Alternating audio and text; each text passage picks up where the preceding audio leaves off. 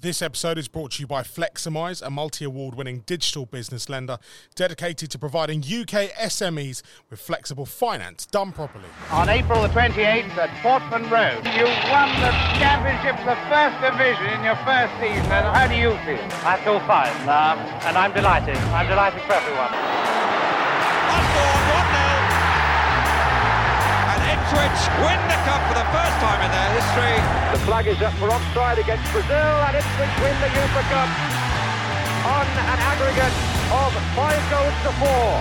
And for the area to bring success at the European level to a little market town like Ipswich, it's quite a feat. Support wide is provided by Clarke. It's Clapham's cross, it's Stewart, it's 3-1 Ipswich. And Suffolk sniffs the Premiership. Championship bound Ipswich Town. Welcome back to the Official Town podcast as we continue our 145th anniversary celebrations. Let's head straight back into the action as Matt Holland sits down with Russell Osman, Luke Chambers and Town fullback Harry Clarke. Matt, it's all yours. Guys, we're here to celebrate 145 years of Ipswich Town. We've got a few eras here, haven't we? Russell Osman joined in 1975. All the way through to Harry Clarke, who's still playing now in 2023. So we're covering 48 years between us. It's not bad, is it? That's not bad. Yeah, a few games have gone under the bridge since then. Just a few. Between the three of us. 385 games, 396 games, 321. Yeah. I've got some catching up. You've got some catching up to do. But you will. You'll get there. You'll get there. I'm so there's over 1,000 then. We're getting that way, well, yeah. Over We're over 1,000 games between us, yeah. How would you, if you were asked to describe Ipswich Town, how would you describe Ipswich Town? At the moment, I would describe Ipswich Town Football Club as a football club that plays proper football, that plays football in the way that it was synonymous with the club back in Bob Robson's era, how they passed the ball very well, the style of play which people appreciated. And I think now, over the last sort of 18 months, we've actually got that sort of spirit back and that style of play back, and people are looking at Ipswich Town Football Club. And where in Robson's era we were like everybody else's second favourite team, I think we'll be the same. I think we'll be similar to that now because the style of football is fantastic. No disrespect, Luke, to what went on in your era, but you know it did change a little bit, didn't it? Yeah, and I think that's the dream for every club, isn't it? You want to have a nice way of playing, but we've now got a nice way of playing, but we're very difficult to play against. It's not a nice team to play against. Yeah. So that's the balance you've got to get right, and I think especially now, that's where we are. See, I think if you ask me to describe Ipswich Town, I say it's community. 100%. I say the football club's the heart of the community. And now I think we're back to the level, bringing back the foundation. And I think the current group now are buying into it, aren't they? With 100%. With the community visits, etc. Yeah, one with the foundation, also like just that buzz around the town. Like obviously we haven't had that really in the past, especially since I've been here. And obviously now that we're doing well. So last year was good. This year's been good. But you've been a fan all your life, haven't you? Yeah. Born and brought up in Ipswich. Watching him. He sent me a picture yesterday, didn't he? I saw the picture. 10 years I've ago. seen the picture. He had his hair like mine. Some Barnet, that, wasn't it? Trying to be like you, bro. Yeah. But you're right. You are right. Yeah, the beard's coming. It's nearly there for the goatee. But you're right, aren't you? And obviously during my time, that's when it fell away. So at the minute we've got why do you think it fell away? Oh, just individual decisions, wasn't it really? People made a decision that it wasn't a benefit to the club at the time, rightly or wrongly, and now it's I think a lot of people have been surprised by how far it had gone backwards, Luke, weren't they? Because when everything started going well recently, everybody sort of stood back in amazement and said, Christ, where are all these people coming from? Where are we selling all these blue and white shirts? Why are the pubs so packed on a first game of the season? Bolton, first game of the season, last season. There are people everywhere in the town centre. But that's what's been crying out for, isn't it? Yeah. For 10 years. Yeah. Obviously, that's where we are. I think it's been people crying forgot. out for that. Yeah, they forgot how far backwards it had gone, hadn't they? In the community aspect and the supporters aspect. The history of the club we're talking about is 145 years. So we're going back a long way. I know you're not quite that old, Russell. But before you joined, what did you know about the club? Absolutely nothing. Really? Nothing. You joined in 75? I joined in 75.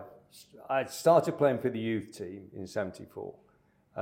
Charlie Woods, who was my youth team coach, he would come up sometimes and pick me up from Burton-on-Trent in the Midlands on a Friday and drive me down, and we'd stay overnight at Charlie's house, play for the youth team on the Saturday morning, and then Charlie would drive me back. And it was like a 4-hour each trip for Charlie then. Wow.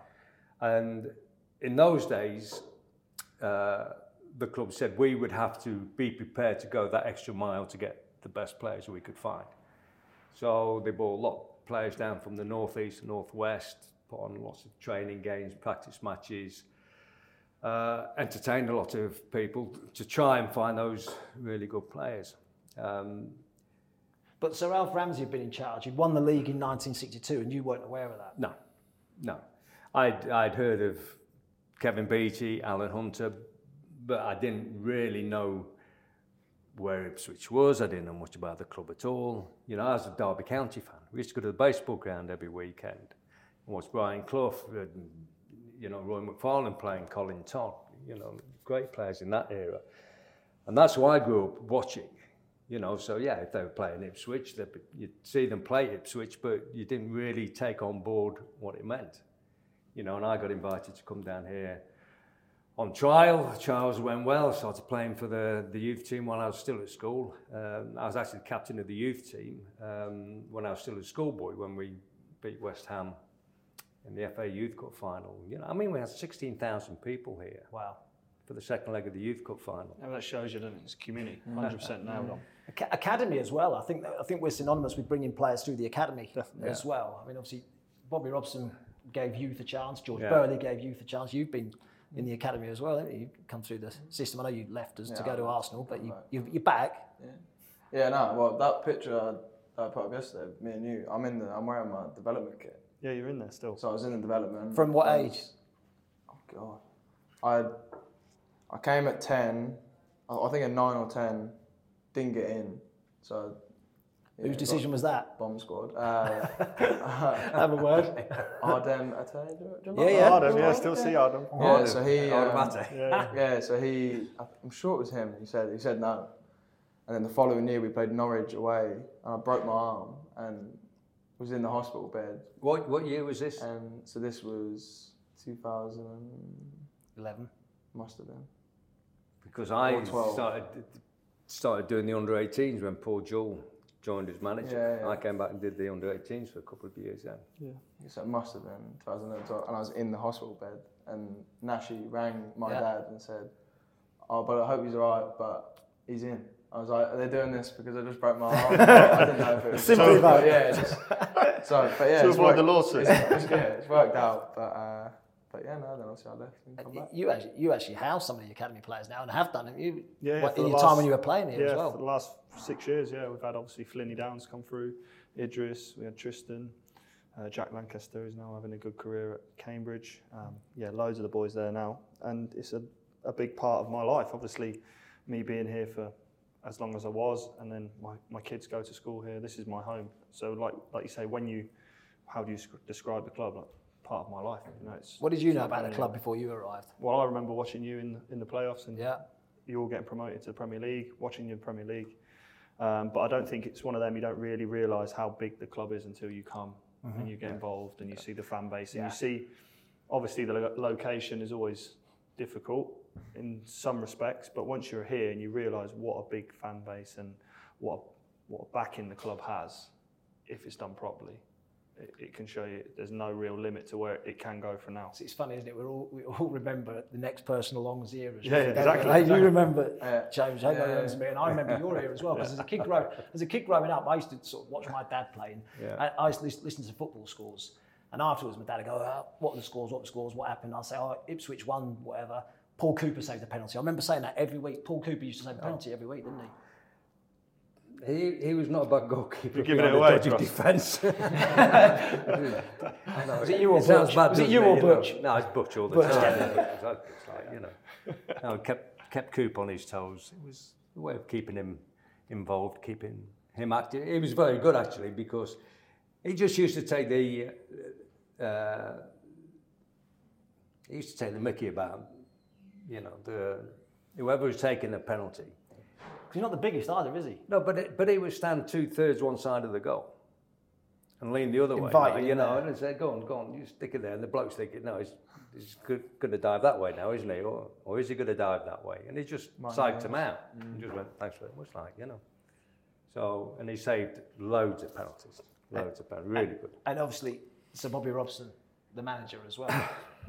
I mean, what can you tell us about Sir Bobby Robson? Well, I think people have to realise, when we're talking about that era, if you're an Ipswich Town supporter, the facilities that are just through those windows behind our cameraman there, that was our training pitch for the 3 teams. That was our under-18s pitch on the Saturday.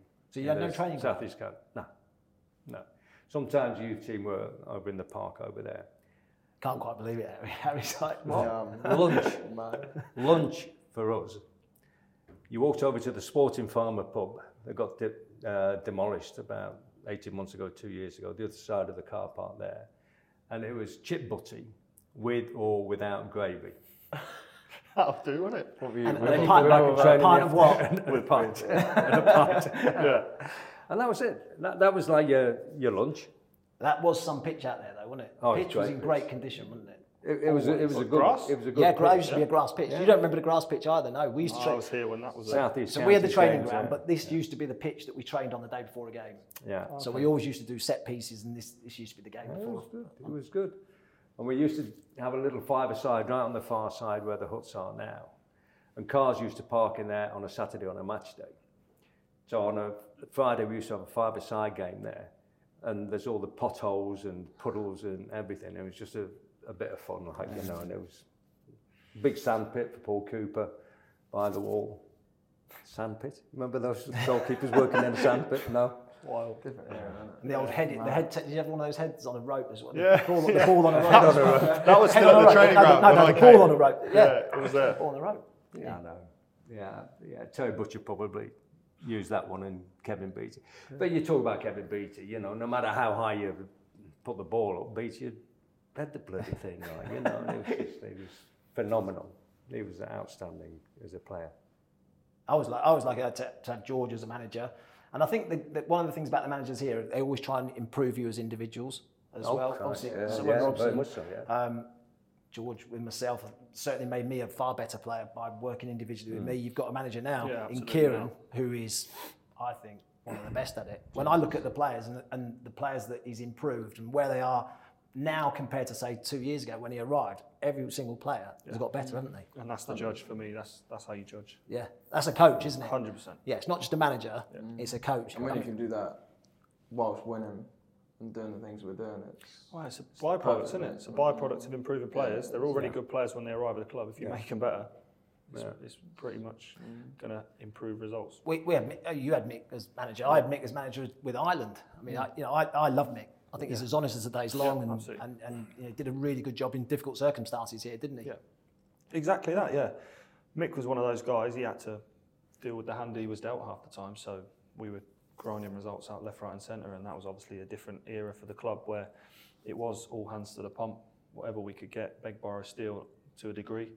And for me, for the majority of the time, he was punching well above where we should have been. You have a bottom 4 budget to play with. That's where you're going to end up most of the time. More than likely. So Mick was like, battling to get in the top 4, top 6, top 8, year after year after year, but on a bottom 4 budget. Yeah, exactly. And he did a remarkable job, especially when he came in. We were on 13 points after 7 games, So the way he turned around, the way the lads were playing, the way they thought about themselves, their confidence, he improved that almost immediately. And for me, like you say, you know him well enough, and he definitely improves people and has them believing that they can beat anyone, and that was a real good trait that he had. Still trying to get over the fact you didn't have a training ground. I can't quite believe it. I can't picture it. Well, that being a grass pitch, yeah, can't you? It was in really good condition as well. I mean, the pitch has always been good here. South East County's games there, the pitch was always good there. Yeah. There's no problem. It wasn't until probably mid-80s, early 80s that we started using Willie's favourite Dumas. Is that in Holland? No, basically, you know, on Bent Lane and stuff like that. You know, we used to occasionally go up there, and it was like, oh, crikey, it's a decent surface for a change. You know. What about this place, Portman Road? Because it's a special place, isn't it? You must remember the first time you walked up to Portman Road. No? Not the first time, I'd have been No? tiny, but Do you remember it, your first game? My earliest memories, I always have two. One was begging my dad to wait until the final whistle so we could watch him do the fist bump. Which is what you've now do as well. Which is what I now do, yeah. Is that purely because Luke did it? I think he saw me in town, and he saw my new fresh haircut, and he was like, "Oh, Chambo, do you mind if I do the fist bump?" I was like, "Crack on, mate. Do you know what I mean? It's your time now." Yeah, it's passing the baton, isn't it? But I think because, like, as a kid, like, I loved it, and I know how much the fans enjoy it now, and it's like even when I don't play it, I still feel like you feel like a fan. Yeah, and I just know it's just like us showing them sort of appreciate. I don't know how you started it. Or it is like that relationship, connection. At the end of the day, it's whether you play or you don't play. The environment that's now created, you've got the squad, you've got the staff, you've got the fans, you've got behind. Everyone's one, which is almost gives you that goosebump sort of feeling when you talk about it. But that's what's created now, so it's amazing for you to be able to do that. And the boss at the minute, like he's so hard on like the boys that aren't playing or say on the bench. It's everyone, and everyone plays their part, whether it's in training or coming off the bench and scoring goals. Or that's an art in itself, isn't it? That man management side of it. So difficult. Massive. I remember coming the first time to Portman Road and being overawed really with what it was about. George Burley came to Bournemouth to chat and try and sell the club to me. He didn't need to really, because within 10 minutes my mind was made up. I was coming. I was done. I'm done. Didn't even come and visit the club. Didn't visit the training ground. He came to Bournemouth where I was playing. I said, "Yeah, I'm coming." First day I came here and signed. I remember driving from Bournemouth that morning, and then I actually got lost because I went to the Toys R Us roundabout and then turned right instead of coming straight into town. I went right. Came past where the ski slope was. Was it? Down that way in, and so I used to be early anyway, so I wasn't late still, but managed to get here, walked into them and thought, wow, this is... I've been here the year before because I played for Bournemouth in the Cup against Ipswich, so I've been here previously. I think this place under lights is unbelievable. Because I now live obviously just outside Colchester. When I drive in and you're coming into Ipswich, you come Toys R Us roundabout up to the top, you start driving into Ipswich, you see the lights and you see the sign, don't you, Ipswich Town Football Club. That moment, even now, I drive into a game with the lights on, I get goosebumps. I just go, wow, this is, and I felt, as soon as I got here, I felt like I was at home. It just felt like I'd gone home. If you want to introduce somebody to football and show them what it's all about, take them to a night game under the floodlights. And that first moment when you see the floodlights and the pitch and the green expanse. There's always a different feeling. Well, it's in the town as well, isn't it? It's in the town. You get a lot of new stadiums now that are just a little bit further out, where there's not that real feel of walking into a game. I was manager of Bristol City, and I went and watched Liverpool play Manchester United. We'd drawn Liverpool in the FA Cup in the fourth round, and I went up to watch the game. It was a night game. Bearing in mind I'm about 38 at the time. Played a few games here and there. And I walked into the stadium just as the teams were coming out onto the pitch. Oh, every hair in my body sort of went bang. At Anfield? At Anfield. Jeez. You'll never walk alone when that goes. Unbelievable. Yeah. Even working there now, and that's for somebody that's been involved in it for 20, nearly 30 years. Even being here at the weekend, for me, it's such a different feeling, because when you're in the zone and you're walking out and you're on the pitch, I don't want to say you block it out, but it's just a totally different experience for you. And when you come and watch the game and you're not...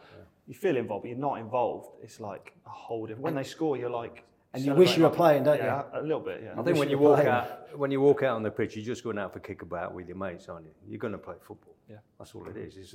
It's a game of football with your mates on the pitch. Yeah. But when you're watching, And it's like your team, as you're saying. But the crowd and the atmosphere now is totally different as well. Because I sat with Terry Butcher about 3 weeks ago, and he said we used to qualify for Europe every year.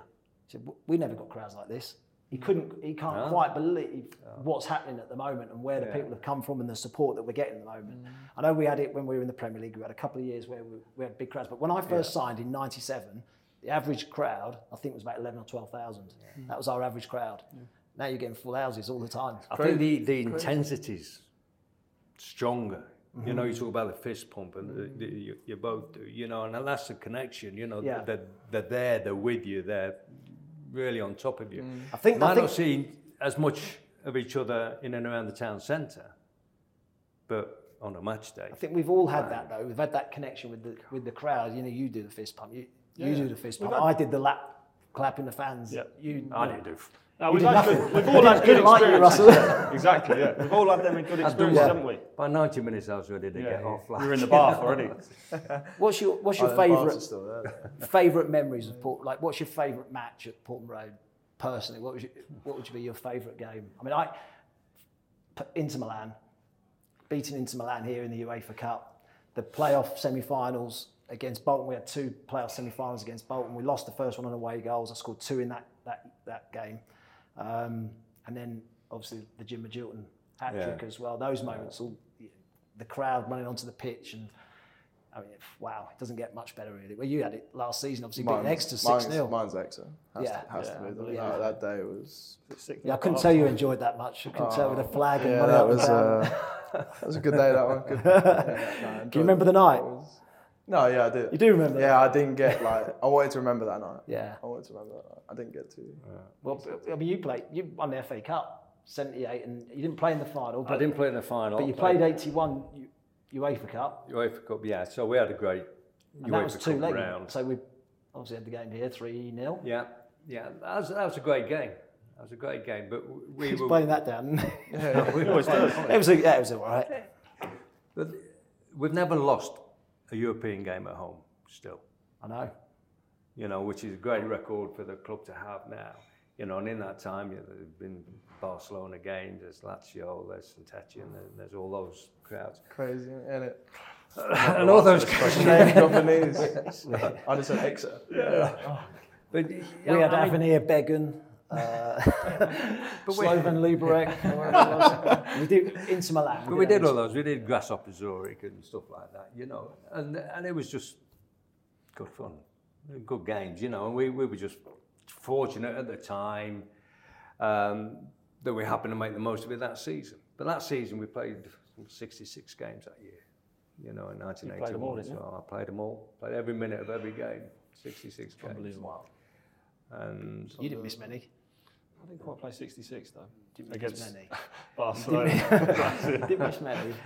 We were a bit unfortunate because we lost the semi-final of the FA Cup at Aston Villa. Kevin Beattie busted his arm there, so that was the last game and you were he played that late year. in the season as well for the league. Yeah, we lost George Burley. Yeah, that's right, because he missed got injured. Final, didn't he? Missed the UEFA Cup final. He missed the UEFA Cup final. We missed him more or less the whole of the second half of the season. Yeah. You know, and in those days, we still only got the 1 sub rule in. So one sub. You don't sub. remember this, either. Do you not remember football much? Or not? It was 1 sub. One sub. The first sub. I had to go and goal one game. They didn't used to have subs at one point. I've never knew that. Yeah, Keith Peacock was the first sub, wasn't he? He was my coach at Charlton. I think he was 1970 something. Oh yeah, 3 was 3 subs. Yeah, no, one sub. But Bobby Robson only made 13 signings. Is that right? Yeah. In 11 years at the club, or whatever he was at. Yeah. My God, like that, that's a stat. That's a stat. You know, Mickey Lambert. Because you relied on he brought youth players in. Yeah, and Mickey Lambert was the sub for the FA Cup final. People like Roger Osborne, Kevin O'Callaghan, you know, they were very good subs for us, you know, but we never had the luxury of 3 coming on, 5 coming on. You know, and as a defender, you don't get taken off anyway. That's right. So, you know, we were always on the pitch. Terry played a lot of games. Walkie, that year, he played 65 out of the 66. But the thing with Johnny Walkie, he never trained anyway. He only ever turned up on a Friday and he'd say, yeah, I think I'm going to be okay. Yeah. So he'd train Friday, play Saturday. It worked, didn't it? Yeah, it worked. He's still playing now, Johnny Walk, isn't he? I know, yeah. Every week, yeah. 5-a-side. I organised something for whatever night it was. He said, I can't do it. It's 5-a-side night. He's still, honestly, he's ridiculous. Yeah. Absolutely ridiculous. What about your favourite game here? What would you say was your favourite match here? I would say the playoff game where we played Norwich, didn't we? And the atmosphere was incredible. Yeah, it was obviously a lot like it is now, but it was a really important game for us. It was a 1-1 draw, so it wasn't a win, but just that moment of obviously us spending 10, 12 months trying to build up over those last 3 years to make the playoffs, and then we made them, and then to play against your arch rivals in that home leg was a special day. But one of my highlights was when I think it was Boxing Day. I had all my family here in a box, and I scored the winner in the 89th minute against QPR. I think it was a header. So yeah, one of those. It's not a bad Christmas present, is it? No, no, all my kids were there and my family and that, so it was nice. Funding your business doesn't have to be complicated. It doesn't have to take weeks. It doesn't need to involve your bank.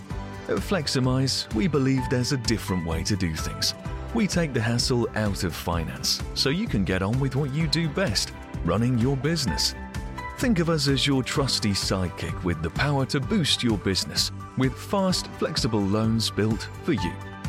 Visit us at fleximize.com or call our Ipswich office on 01473 208 108. Fleximize. Business finance done properly. Talking of derbies, it's obviously a huge game. You played them in the playoffs, semi-finals. Yep. You actually scored at Carrow Road as well. That must have been a nice moment. It was, yeah. And I was speaking about it the other day with a few people, and we didn't quite realise it was so late on. And then, obviously, what transpired after it was a bit damaging for us. But yeah, it was obviously a nice moment to go up there and score, because as much as you try and control your emotions when you score against your local rivals, it's a real good moment, obviously being captain of the team. He's smiling. He hasn't had one yet. He hasn't had the luxury of a derby. I mean, the build-up starts probably as soon as the whistle goes on your previous match. Yeah, or the week before. Or the week before, even further back. That's all people want to talk to you about. I mean, even people now speaking to me about it. Yeah. December. You've got to beat him. You've got to beat him. You've got to beat him. It's like 20 games before then. I know. But you've got bigger fish to fry now, do you know what I mean? Yeah, but still, that would be... You have to remember it's only 3 points, but it does mean more than that, doesn't it? It is. It's a good derby, isn't it? It's a proper derby game. You know, it's exciting. We played in a few in our era. There's the one that sticks in my mind was the second leg of the Milk Cup when we lost back in 85, which that still sticks in the throat a little bit, But one of those things.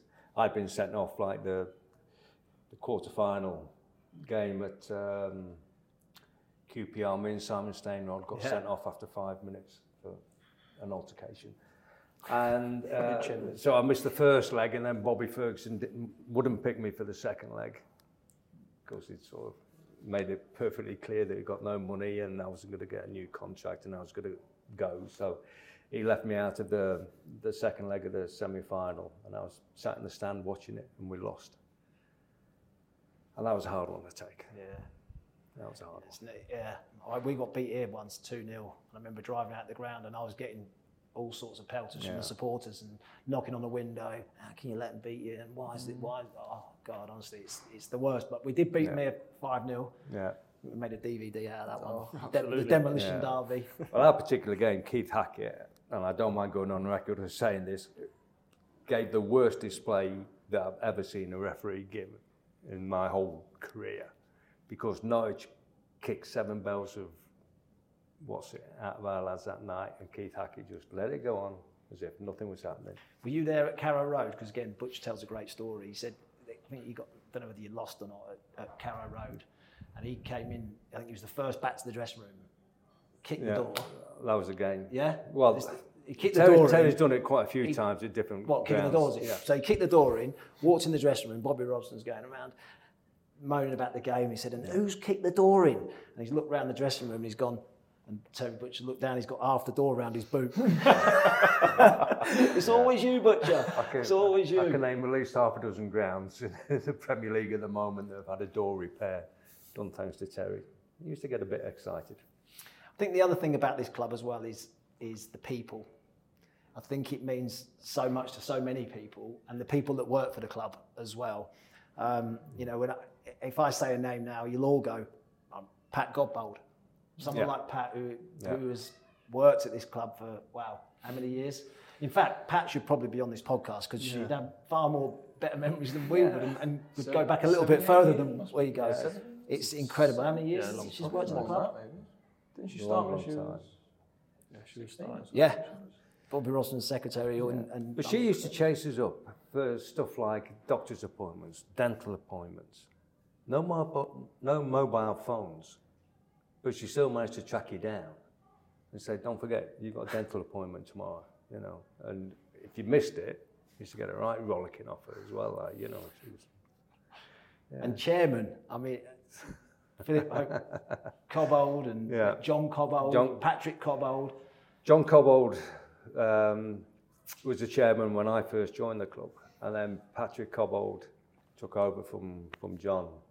And my one last memory of Patrick Cobbold was when we used to have pre-match lunch in the centre spot and then walk through the bar and round the back of Churchman's to come and get changed at about 1 o'clock.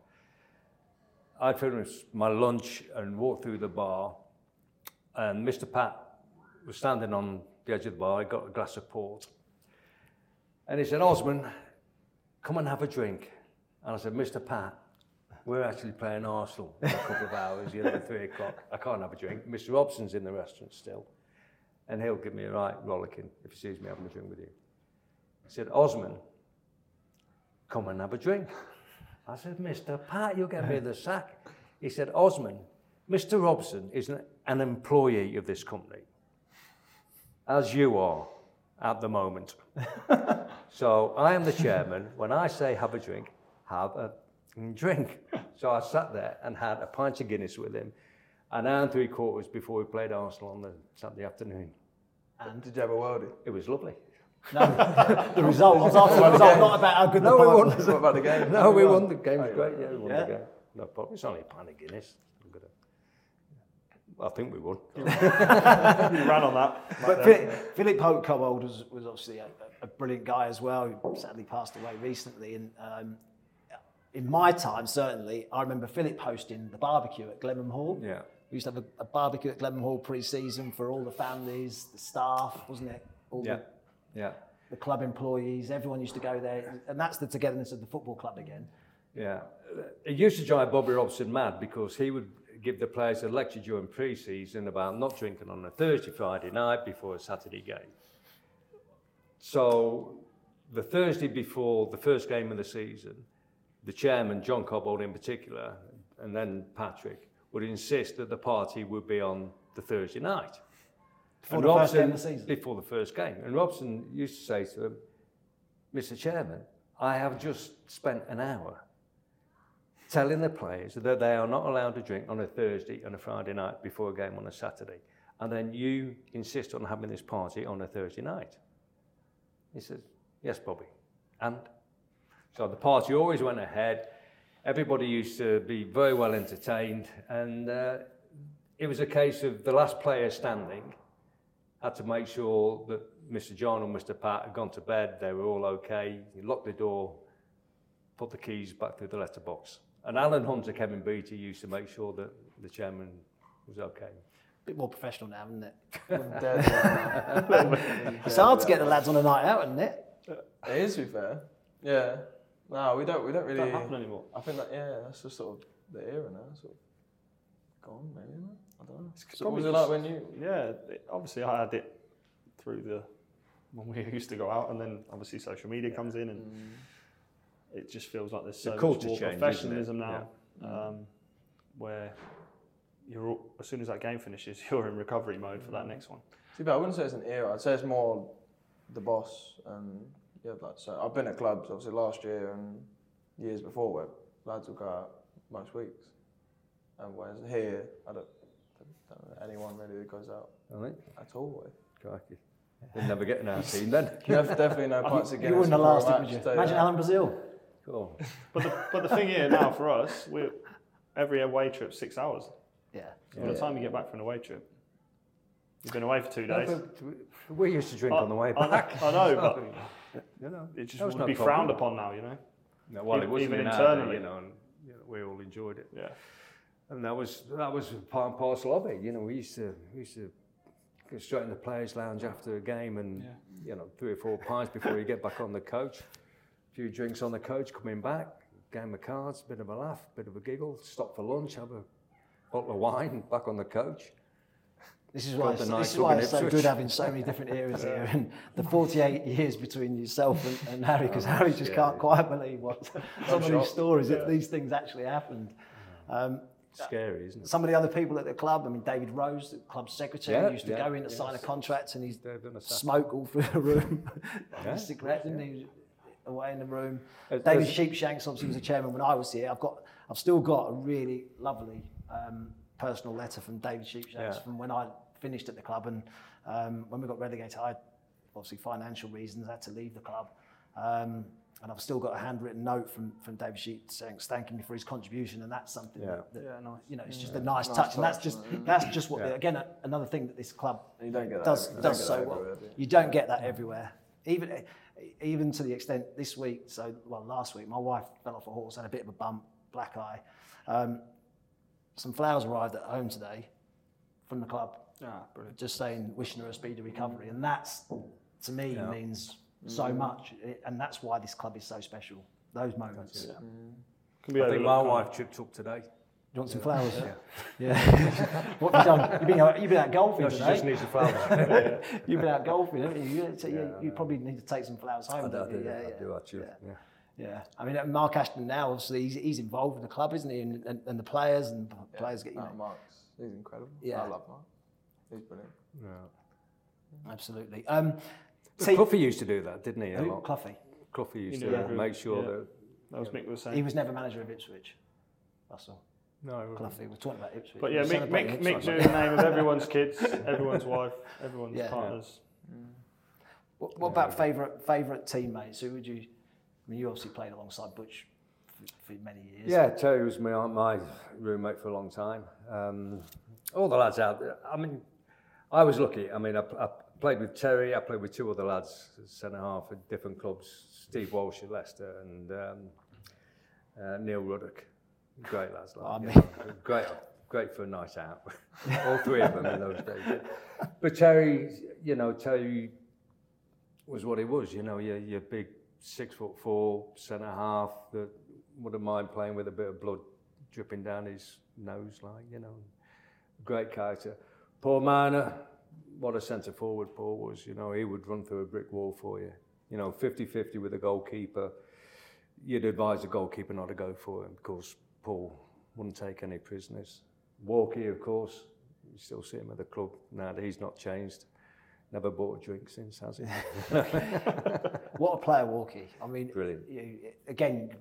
For me growing up, that's someone that I used to look at and think, imagine what Walkie would be worth now. Oh, yeah. But what was his role? As a central midfield player, what was his role? What was his role? Yeah. Well, he used to get in the box. He did everything. No, he was a box-to-box. He was a box-to-box midfielder. His job was to sit in front of the 2 centre halves. He was our defensive midfield player. I wouldn't say he was never a defensive midfield player, was he? He was supposed to be. No, I know, but he was never a defensive midfield player. He's a box-to-box midfielder. If we played Brazil and Mano up front and Gatesy often, Murin, Tyson and Walkie at the bottom of the diamond. And he got 30-odd goals a season from there. So imagine now, 30 goals from midfield. Unbelievable. Scary. His timing. And he said one day to me, he said, when the ball goes wide and somebody's marking me as I'm getting into the 18-yard box, he said, I look at the person that's marking me because I know he's going to look to see where the ball is. But when he looks to see where the ball is, that's when I go. He said, I'm not the quickest, but that's when I get me extra half a yard of space. Marcus Stewart was like that. Marcus Stewart's movement was the same. Because again, if he had another half a yard, he should have played for England anyway. But another half a yard of pace, he would have played for England. But his movement was as good as I've ever seen. Yeah. Ever seen. He scored a goal. The goal at Barnsley against Barnsley in the playoff final. Mm-hmm. You watch his header, the double movement. Yeah. It goes once, twice, and then back across his man. You should have tried playing against him. Who's Jay? He was good, wasn't he? I played against him later on in his career when he was at Yeovil, and he scored a header in the playoffs against us at Forest, and he was a hell of a player. Yeah.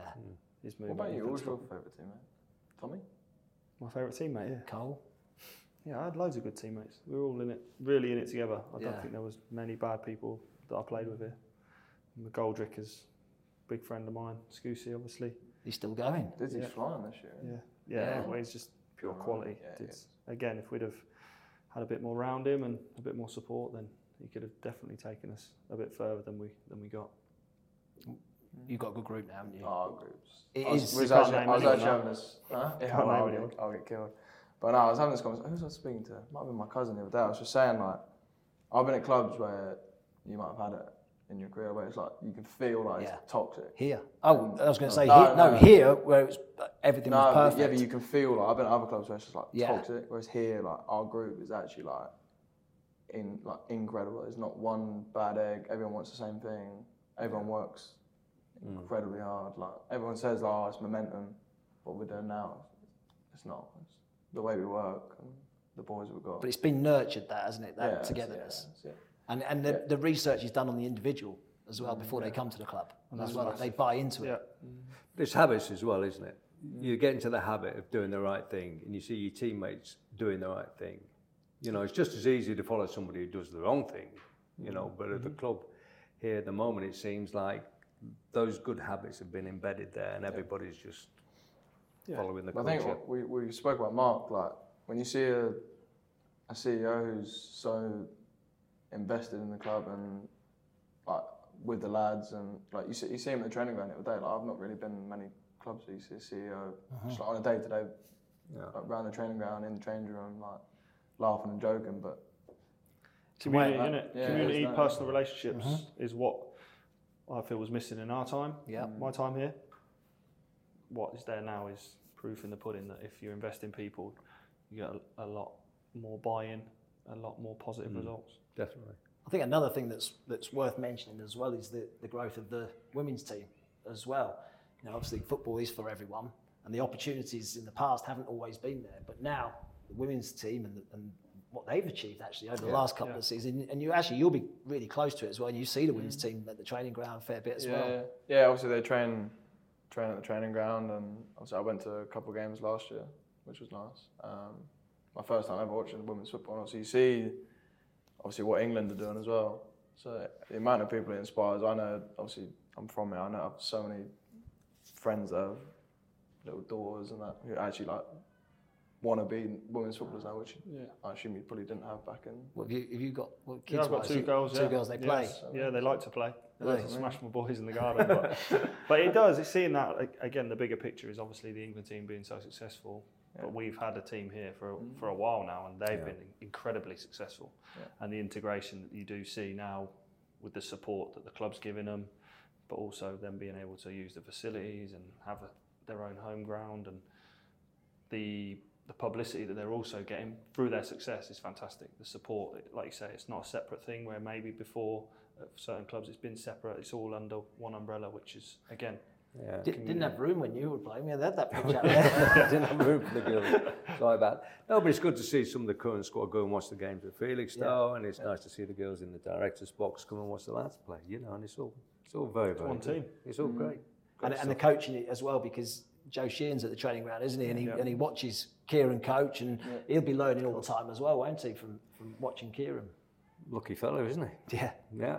You can learn a lot just by going up to the training ground these days. Yeah, it's a good environment to learn your trade. You're talking about all the lads that are doing the coaching badges and stuff like that. That's a big thing now, you know, and I'm sure some of the girls will start following the same road down there. So you never know where that's going to lead to.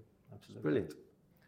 If I look back and think about some of the other names at this football club who've played, I mean, Ted Phillips, Ray Crawford, we have the Hall of Fame dinner every year. It's where ex-players are inducted into a Hall of Fame at the club, and it's always an honour and a privilege to spend time with some of these players that have represented the club so well. I mean, Ray Crawford's the highest ever goal scorer at the club. It's hilarious, he's brilliant, isn't he? Great value. Gets up on the stage, and he's still well. I mean, how old would Ray be now? 80s. Early 80s, yeah. Early 80s. Yeah. Still got a sense of humour. Still fit as a fiddle. He could play, couldn't he? He's fit. He's still there. He remembers everything. He's really good. You know, so we're very lucky to have people like him. Yeah. You know, people like Pat Bold. You know, that's what the club was built on. People of that sort of ilk, that sort of character. Pat gave me, when I joined, so end of last season, she gave me an old squad photo, and it's obviously my granddad who he passed away a few years ago, but she gave me a picture of him. I think it was under the Robson or Ram. I don't know who it was under, but it was from like 1950s. Yeah. Like all the old had like chunks out of it, but like a legit like printed out picture of my granddad, which is amazing, crazy. Yeah. Great. Shows how long she's been it. Yeah. So to finish, what does Ipswich Town mean to you now? How important does it mean? How important is it in your life still? 'Cause for me, it still means everything. You know, I played for a number of clubs. This place is I don't know, simply special. It is special. We all still, well, you obviously still live in the area, but we're all still in the area. We haven't gone away. We're here, living here. It's just an incredible place, isn't it? And a wonderful football club. It's sort of been part of my life for like the best part of 50 years now. You know, coming down here as a 14-year-old schoolboy, first of all, 14, 15. And seeing it all go full circle, you move away, you still keep your eye on how the club's going, and it's gone through the ringer a little bit over the years. But to be back in the area now and to be able to come down and watch the club on a regular basis, which I can now, and see such entertaining football. For the last couple of games, I have even jumped out my seat when a goal went in. Mm-hmm. And usually I'm like, good goal, but you know, the last couple of games... You're quite cool and calm, aren't you? Well, you got Chappers curling one in there and one from the free kick. And Clarke top ins. They don't score bad goals at the minute. They don't. No. You know, they score great goals off great football. You know, and you're up there and you can see why people are enjoying it so much. But it's a proud place to come now as well. You know what I mean? The whole match day experience, the way... Even the dugouts, for example, the surroundings around the pitch, which I sort of banged on about for years when I was here. It's just everything seems to be ticking a box now. And it's amazing what investment can do, isn't it? Oh yeah, exactly that. And it is amazing. But it is everything. It is. Everything was starting to deteriorate. Yeah. And now, because it went downhill so far, it's taken time to get it back to where it is now. And I would think they're probably only not even halfway to where they want to go at the moment, you know, with the stadium as it is, you know. And even you look outside now where you see it, it's great, but it's probably not what they want. No. You know, they've got different areas of the club that are being improved all the time. Well, look behind there. I mean, we want a few more of those, don't we? Want a few more trophies. We need a bigger one, don't we? You know, that's what, you know, we've won the title. 62, FA Cup, UEFA Cup, we've been promoted, we've been in Europe many times, but that's what this club's all about, isn't it? The history of it. We need another star, don't we? We've got 3 on the shirt pressure. at the moment. That's what we want. I just don't think there's any limit to what the team can achieve, especially this season and moving forward. With everything that's in place and it's going to be added. It's a fantastic place, as you know, to live, regardless of the football club. It's a fantastic club to be involved with. It's so nice, isn't it, to walk around the town and see the shirts. They're everywhere. Yeah. It's amazing. Because it used to be Man United shirt, yeah, it did. Shirt, whoever it might be. Now every kid has got an Ipswich shirt, haven't they? Every kid's got one. I think we have to understand that, you know, there are going to be bumps in the road. You know, there are going to be problems and issues and this, that and the other. But at the moment, it's like a marriage. Ups and downs, good and bad times, isn't it? Smiles and frowns. But you stick through it, and you know this is it, isn't it? This is the future. Here's to the next 145 years, lads. Absolutely. Look, appreciate your time. Pleasure. Good luck for the rest of the season. We're right behind you. Enjoy your first derby as well, by the way. Oh, can't wait. Yeah, neither can we. Neither can we. So thanks very much for joining us. A huge thanks to Matt Holland and our brilliant guests for a cracking trip down memory lane. We've absolutely loved putting this together. We really hope you've enjoyed listening to them. Make sure to subscribe wherever you get your podcasts from to get the latest episode of the Town Podcast as soon as it lands. We'll catch you on the next one. Until then, though, happy birthday, Ipswich Town.